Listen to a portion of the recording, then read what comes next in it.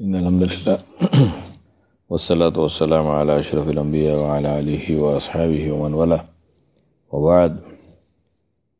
My dear brothers and sisters, Allah subhanahu wa ta'ala revealed two ayat at the end of Surah Al-Baqarah, about which Rasulullah sallallahu alayhi wa sallam said that if somebody recites these two ayat before he goes to sleep, then these will be enough for him.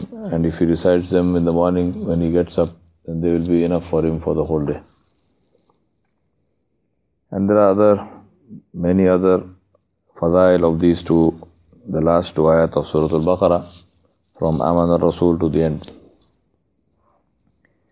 I remind myself and you about the Asbab al-Nuzul of these ayat.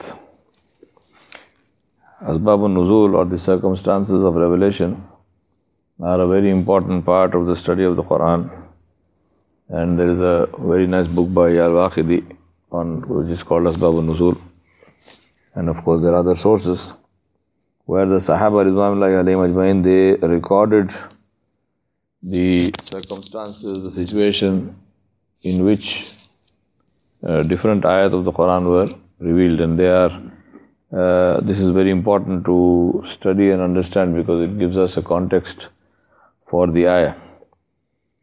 Every ayat of the Quran is relevant in all contexts, relevant in all times until the end of time. But to understand the context in which the ayat came gives us a much better understanding of what is meant and what is the purpose of the revelation of the ayat, inshallah. The asbab of these ayat of the Quran actually are from the revelation of the ayah which comes before these two, where Allah subhanahu wa ta'ala said, لله ما في السماوات وما في الأرض وإن تبدوا ما في أنفسكم أو تخفوه يحاسبكم به الله فيغفر لمن يشاء ويعذب من يشاء والله على كل شيء قدير. Allah subhanahu wa ta'ala said that whatever is in the heavens and the earth belongs to Allah. And He is aware of whatever you have in your hearts, your secret thoughts, your desires, and He is aware of whatever you say and do. Whether it is hidden or whether it is visible is the same to Allah subhanahu wa ta'ala. And Allah will take hisab, and He will punish who He wishes, and He will reward who He wishes. It is narrated by Abdullah ibn Abbas radiallahu anhu and Abu Hurairah radiallahu anhu that when this ayat came, this ayat was very heavy on the Sahaba. The Sahaba Ridwanullahi alayhim ajmain were extremely stressed and grieved when this ayat came. And they went to Nabi sallallahu alayhi wasallam, and they literally went down on their knees before the Prophet sallallahu alayhi wasallam. They did not make sajda to him, but they went down on their knees before him. And they said, Ya Rasulullah sallallahu alayhi wasallam, Allah subhanahu wa ta'ala told us to pray and we pray.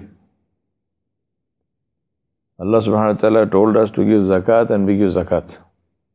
Now Allah subhanahu wa ta'ala is saying that He will hold us accountable even for our thoughts and our desires.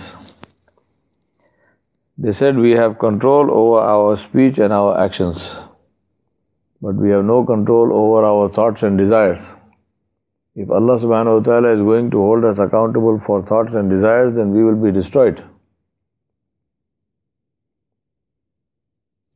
The narrators of the hadith, the recorders of the incident,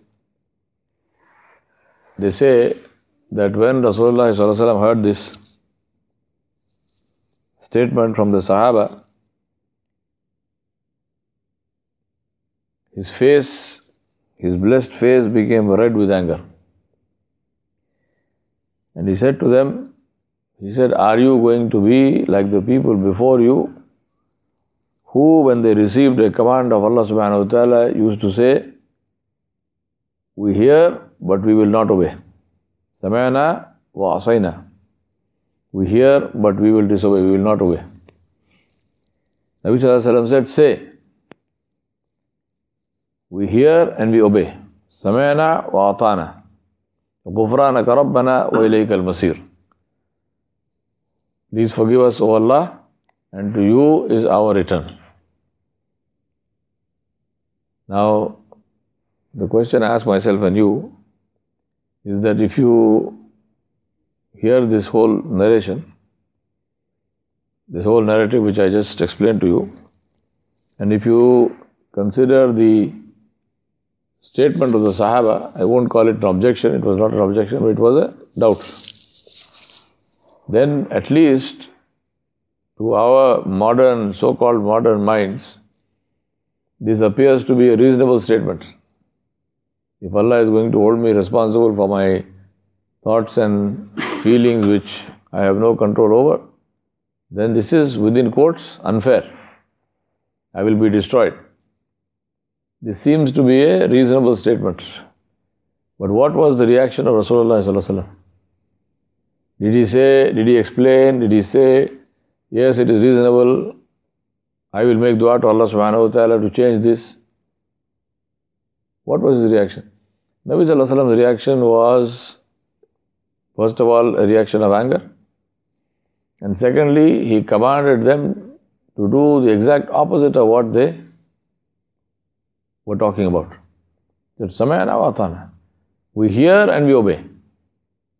Now, point is, today we like to talk about freedom. And we try to permit all kinds of abominations in the name of freedom, quite forgetting that what you are permitting to a certain group of people as freedom is actually curtailing and abusing the freedom of another group of people. And this is the problem with our man-made logic and man-made thinking. The freedom of one, we say we are promoting absolute freedom. If you are promoting absolute freedom, this is very good, alhamdulillah. Then that absolute freedom must give absolute freedom to everybody. If that is not happening, and you are promoting freedom, whereby you are allowing a certain group or certain people to freely do something, but this freedom is violating the rights of other people, how is it freedom? How is it freedom? I mean, if I go and, we say this all the time, if I go and park my car, I go to the masjid, I'm going to pray. Good intention, mashallah, Jummah is fard, Salatul, whichever salah, fard salah is fard. But I park my car in such a way that I am blocking the way of somebody else. So what do you say to that? Do you say, no, mashallah, you are free?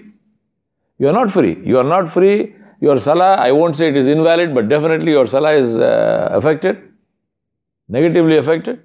Because of your parking of the car, somebody else is having taklif, somebody else is having a problem.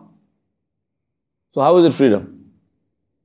But we don't use this logic in other things. This is actually logic, which is that you are free to do whatever you want, as long as you are not violating somebody else's freedom. Alhamdulillah. Whatever you want in your house, you do it, as long as it doesn't violate somebody else's freedom. You want to listen to something loudly in your house, as long as the sound does not go out of your house, as long as it is not disturbing the neighbor, it's fine, do it. You want to eat something inside your house, no problem.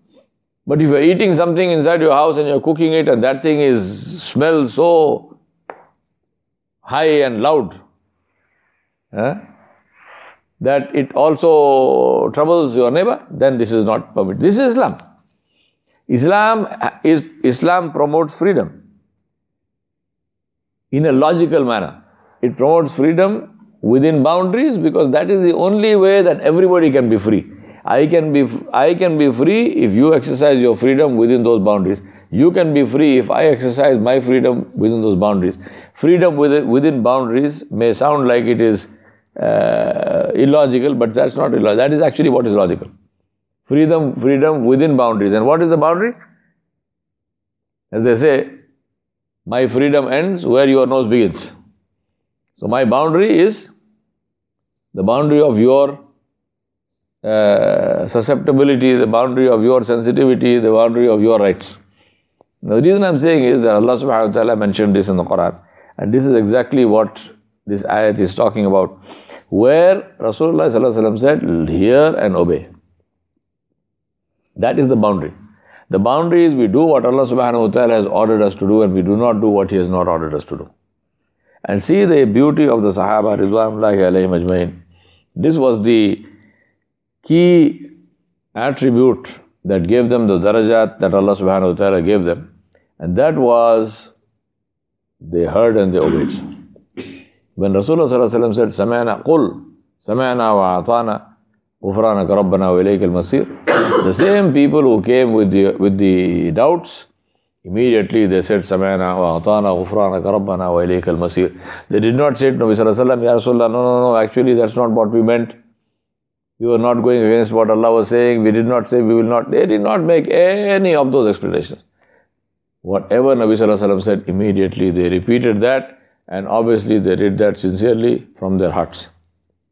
Now see the value of that. The value of that was that Allah subhanahu wa ta'ala sent the last two ayat of the Quran.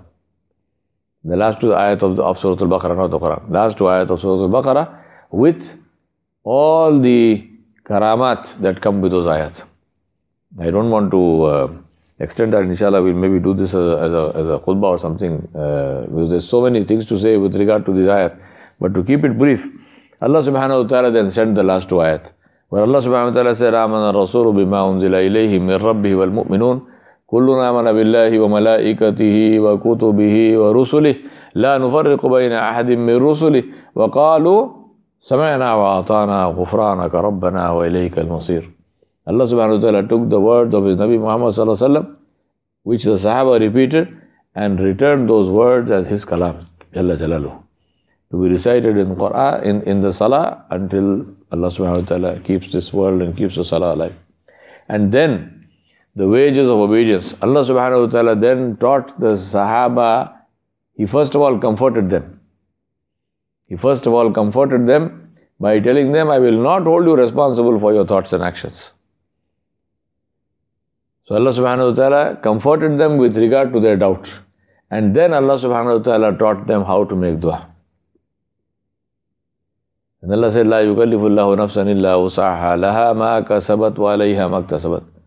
And then He taught them how to make dua. ربنا لا تؤاخذنا إن نسينا أو أخطأنا ربنا ولا تحمل علينا إصرا كما حملته على الذين من قبلنا ربنا ولا تحملنا ما لا طاقة لنا به واعف عنا واغفر لنا وارحمنا أنت مولانا فانصرنا على القوم الكافرين.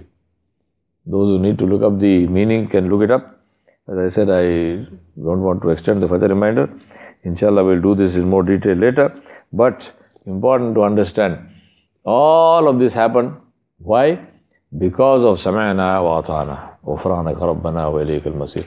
Because of accepting that obedience to Allah subhanahu wa ta'ala is sacrosanct, it is not negotiable. Obedience to Allah subhanahu wa ta'ala is true freedom. Obedience to Allah subhanahu wa ta'ala is that which we are sent here to do. And if we do that, then we get the darajat from Allah subhanahu wa ta'ala, we get the recognition and the power and help of Allah subhanahu wa ta'ala. We ask Allah subhanahu wa ta'ala to make it easy for us and to help us through these days of difficulty, and to help all the Muslims, and to enable the truth to shine forward and all the batil to be wiped out from the face of the earth. Wa sallallahu ala nabiyil kareem wa ala alihi wa sahbihi ajma'in bi rahmatika ya arhamar rahimin.